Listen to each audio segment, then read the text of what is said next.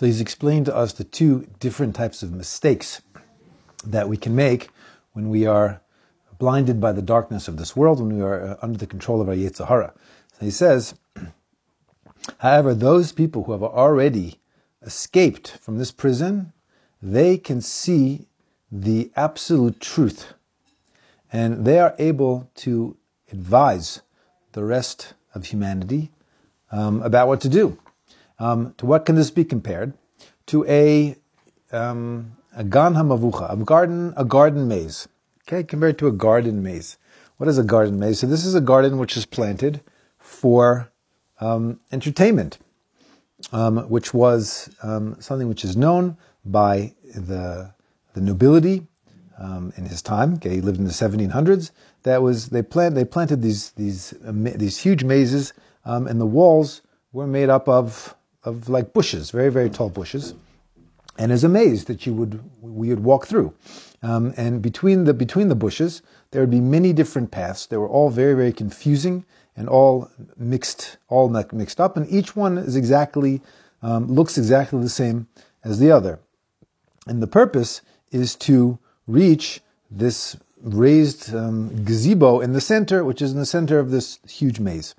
And the problem is that some of these paths are direct and they go straight to the gazebo, and some of them are actually very, very deceptive. Okay, they deceive a person. They actually look like they're maybe going in the right direction when you start, but then they actually end up taking you farther away from this, from the finish, and the gazebo in the middle. It says, however, the one who is walking in the maze itself, between the bushes, the walls of bushes, isn't able to see and to know at all if he's actually on a correct path or a path which is actually deceptive. Because all of them, to the person walking in them, all of them look the same, and there is no difference between them to the eye of the person who's looking at them, unless he is the person who knows the way through experience and expertise, and he has tavias ayin. He has the ability to. He can tell certain signs, and he can see, oh, this is the wrong path. This is the right path, because he has already succeeded. Okay, he's been through this maze before, and he knows how to get to the ultimate purpose, which is the achsara, which is this gazebo.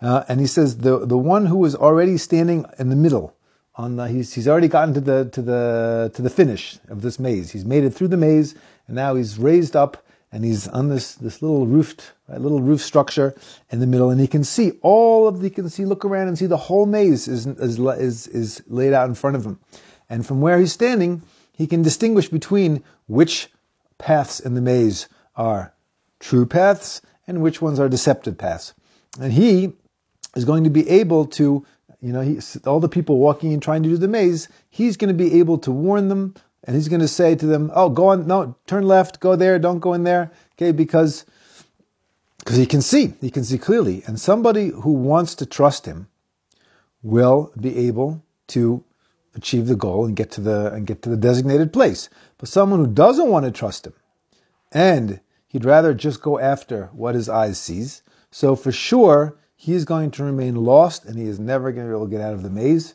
and get to the finish line in the center.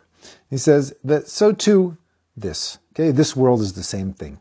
Someone who is still not managed to escape the clutches of their Yetzer Hara, of their evil inclination, is really he's in the maze. Okay, he's in the paths, and he's not able to distinguish between this path or that path. However, the people who have managed to subdue and rule over their evil inclination, to subjugate their physical desires and their instinct to their intellect, they have already reached the gazebo.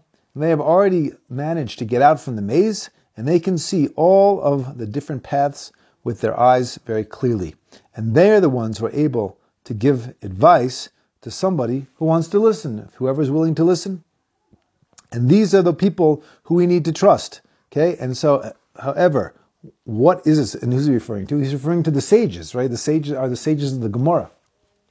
The sages who were the ones who transmitted the Torah to us, came down to us from Moshe, from Mount Sinai, through them. Okay, these are the ones we only have what they say to understand how to live and understand what's real and to understand all the different pitfalls that we're going to encounter in life.